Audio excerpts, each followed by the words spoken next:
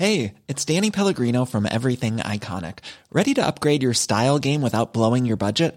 Check out Quince. They've got all the good stuff, shirts and polos, activewear, and fine leather goods, all at 50 to 80% less than other high-end brands.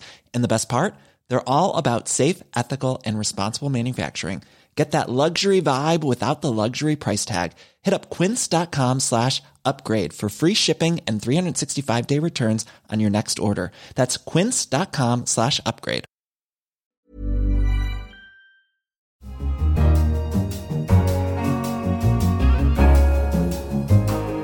Hello and welcome to The Economist Asks. I'm Anne McElvoy, and this week we're asking, can Theresa May get a Brexit deal done?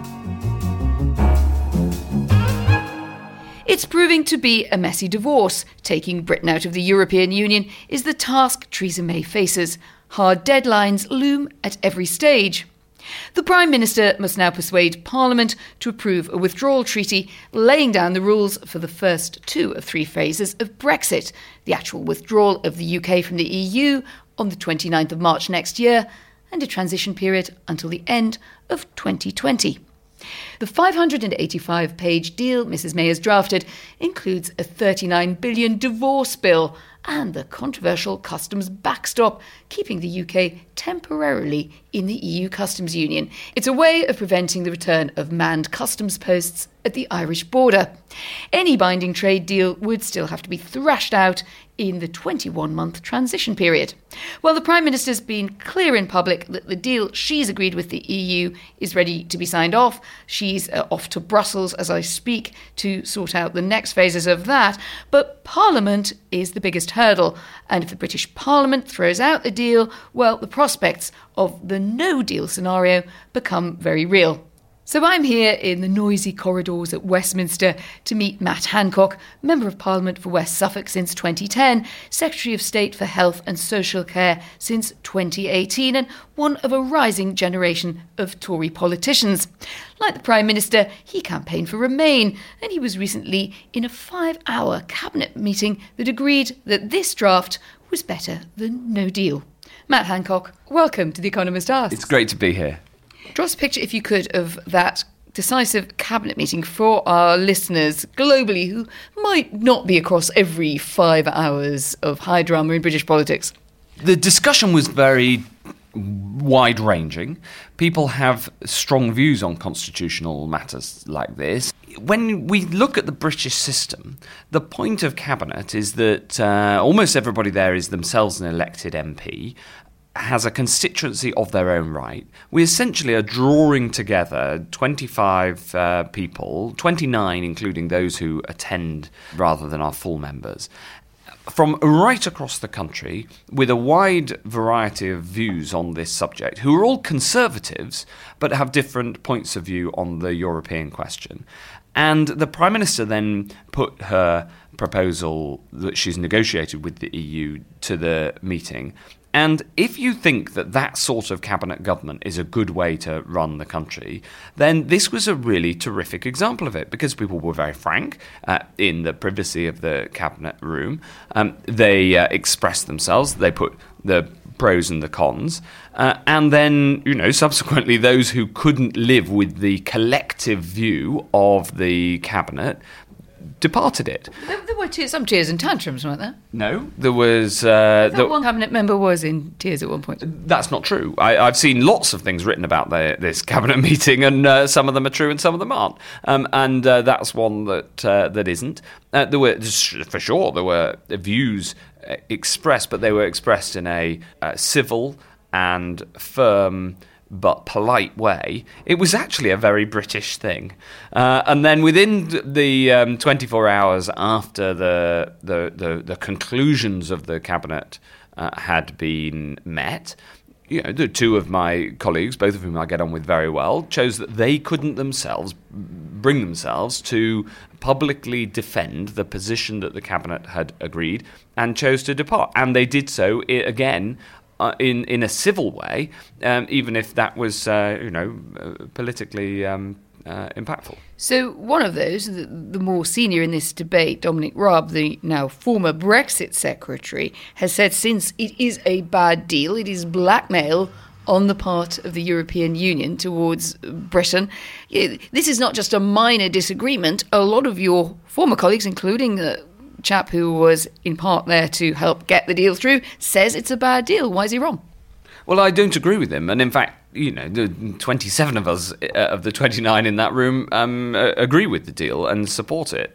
This deal is a good deal for the following reason, that when we leave the European Union, we need to do so in a way that honours the democratic result of the referendum, which was especially driven by a need to regain our sovereignty and gain control over our borders, while at the same time respect the need for a high-quality, close trading relationship on which our prosperity and the jobs in the UK depend. That was, in my judgment, the main driver of those who voted Remain, and this deal manages to respect both.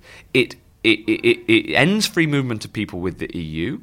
It means that it is the UK that will decide our future rules and laws, even if we decide to align those rules and laws with the EU in order to improve the trading relationship. That will be a UK decision in future, not a decision imposed on us. While at the same time, the deal manages to ensure that we have a very close trading relationship with the EU. I think that's a good deal. Now, there's 585 there must be pages. Something you don't like about it. What don't you like about it? There's 585 pages of legal text. There's 7 further pages of political declaration. Of course, there are elements that I would have preferred to have been done slightly differently. That is the nature of what would you have preferred to be different? Well, I'm actually not going to go into those because I think the deal overall is a good one. But somebody very close to me said afterwards, the thing is, Matt, that if you have a divorce agreement, very rarely do both sides say that they were happy with every single term, but you accept it and you get on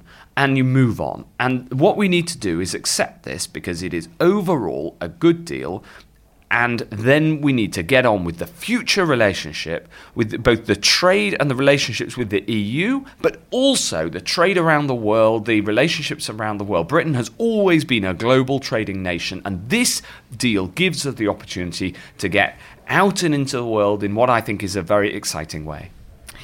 Well, Amber Rudd, your fellow cabinet minister, who's just come back into cabinet after a period outside, has said, just actually on the day that we're talking to you, in her view, she says, Parliament, the House of Commons, where we're sitting, as you can probably hear by all the doors banging, will stop no deal. So in the event of Parliament not going along with what you and your cabinet colleagues have decided, Parliament would stop no deal. Is she right? Well, who knows? Because we have a deal on the table, and I think everybody should vote for that deal because I think it's in the national interest.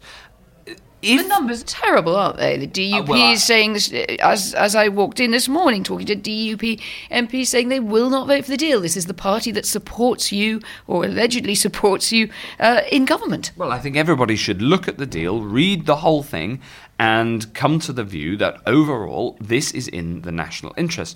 But the question of what happens if this doesn't go through, the truth is nobody knows whether we'd end up with a second referendum, whether we'd end up with no deal at all.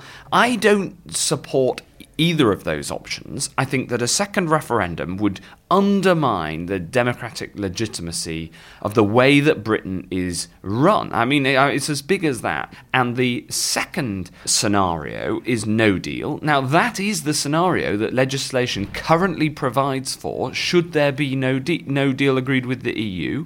And so to that extent, Amber Rudd is right, that she is right, that no deal would be the option, but she says Parliament would not let it through, at which point you have an absolute constitutional impasse. It is impossible to know the consequences of this deal not going through.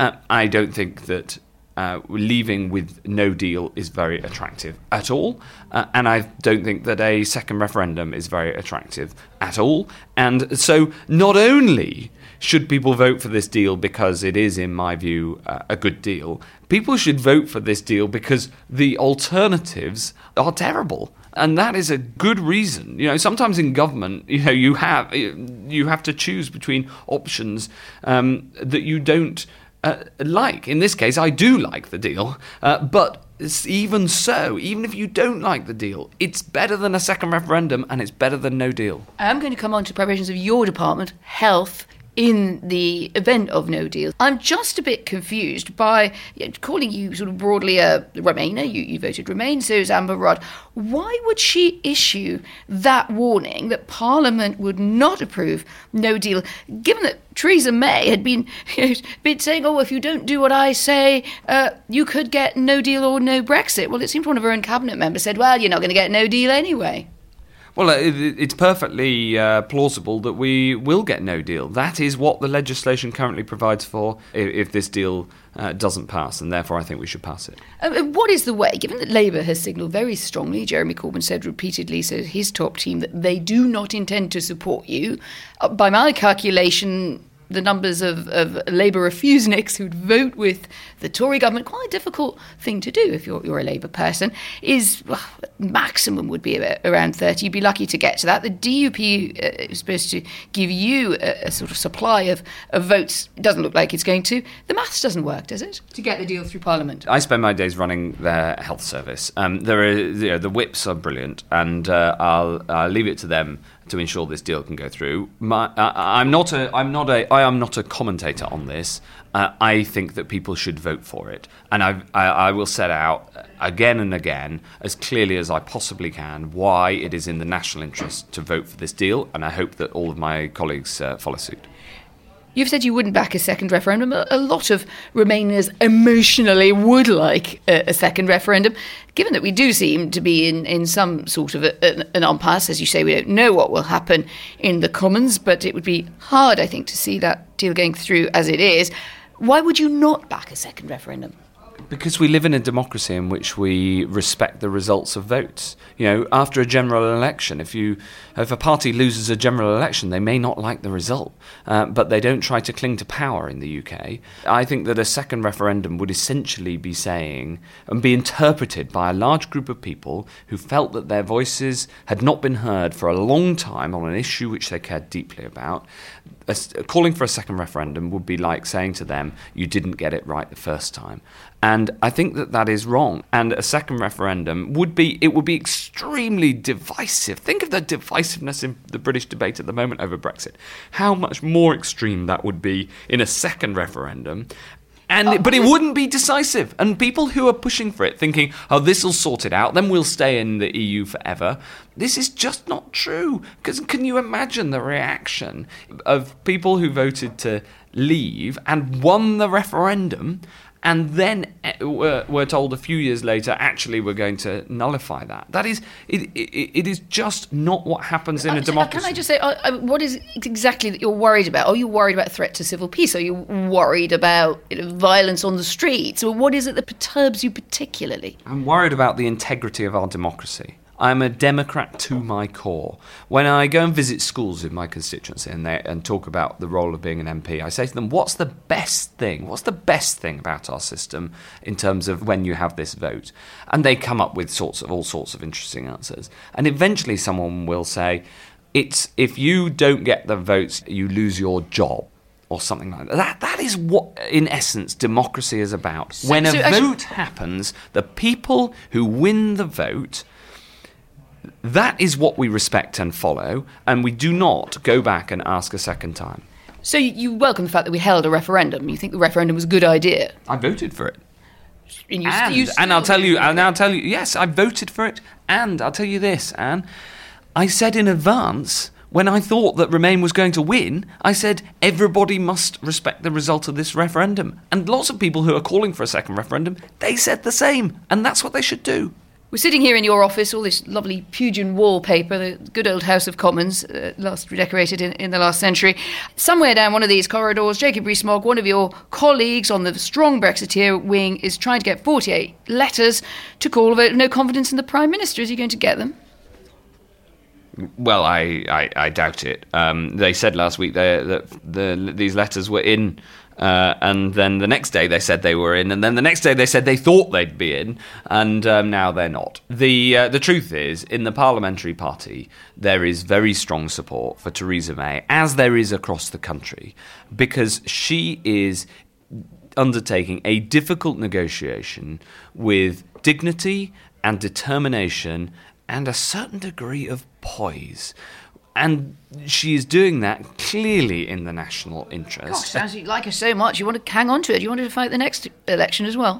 The job that she is doing now is so important, and the idea that we would go through a leadership challenge, not just in any old party, but in the Conservative Party, which exists to serve the national interest, in the middle of an incredibly difficult negotiation, is for the birds.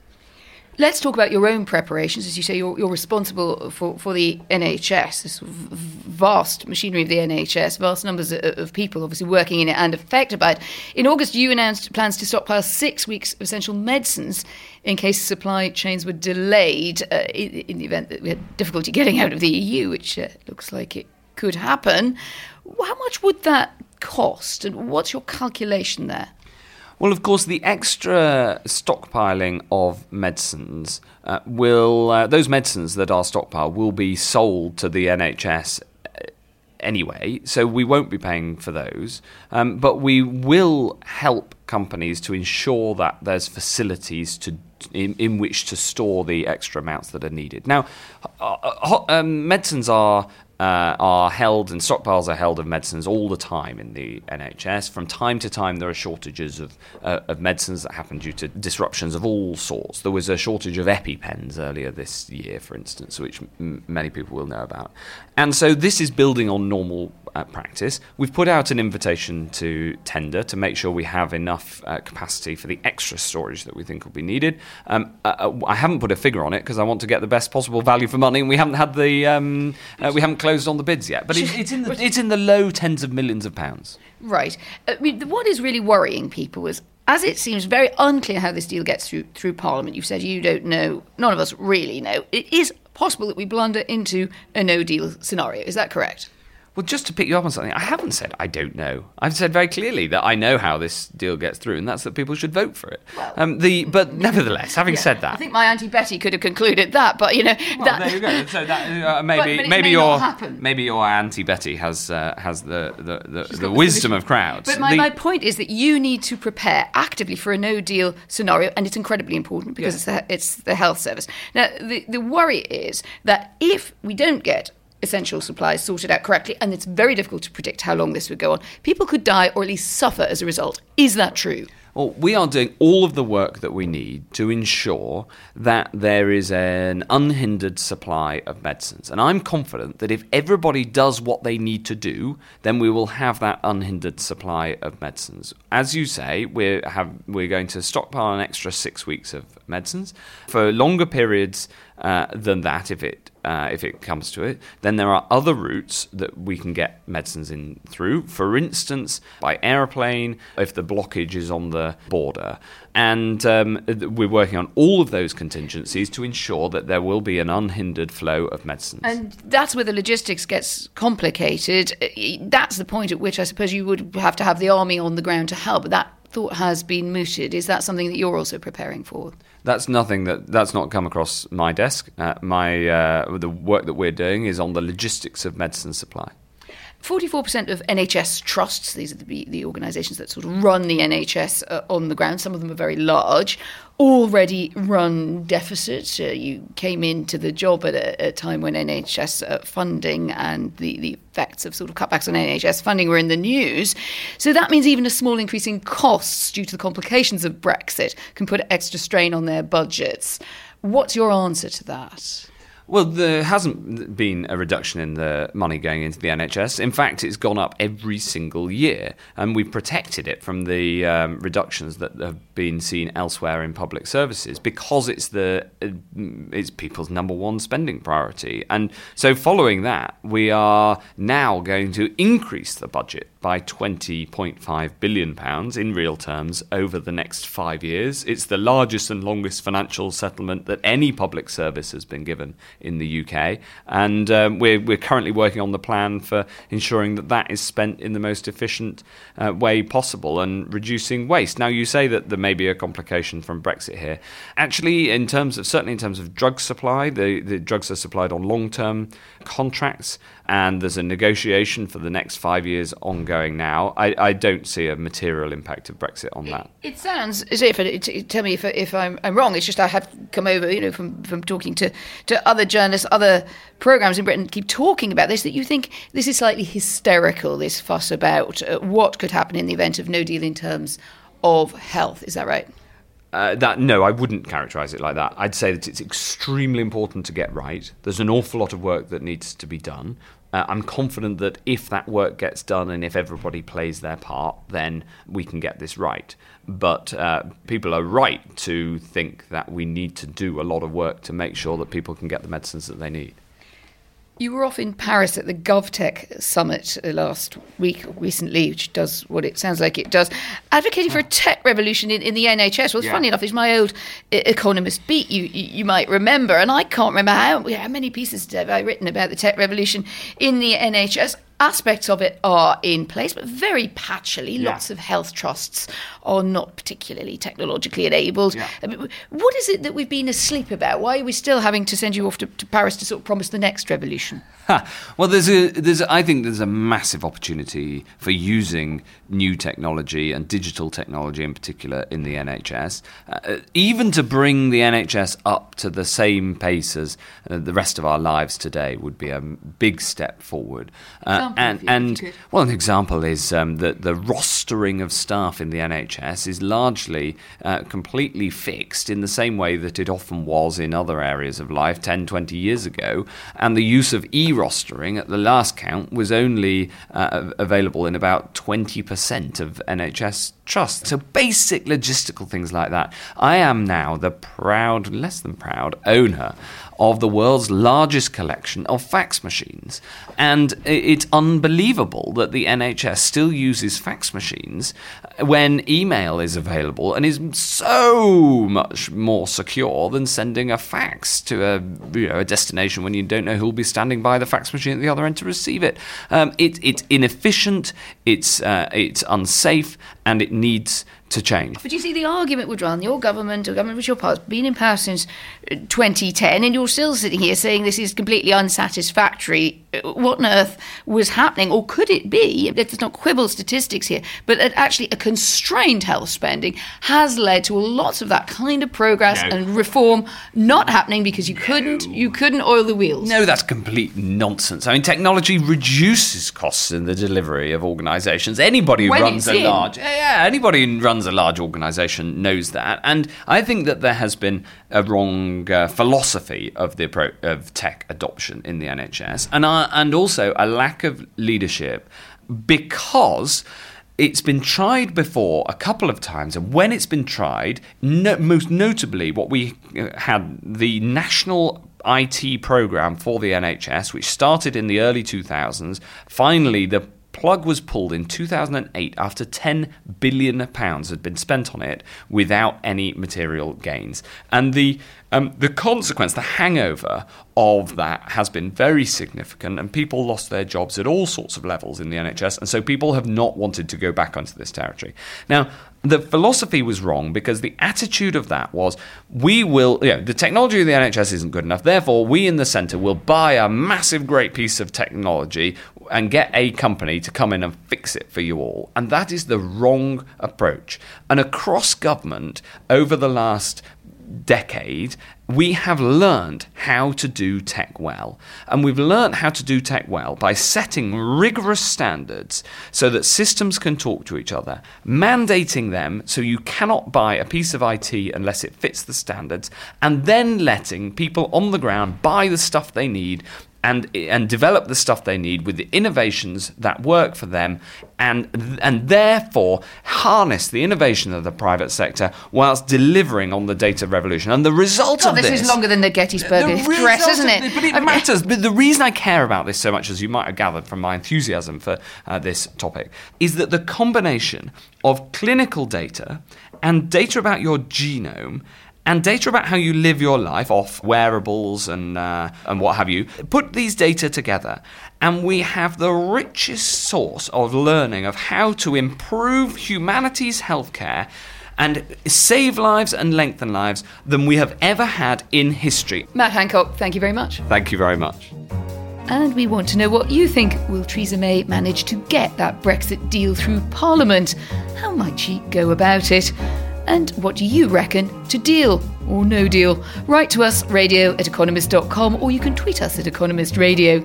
I'm Anne McElvoy, and in London, this is The Economist.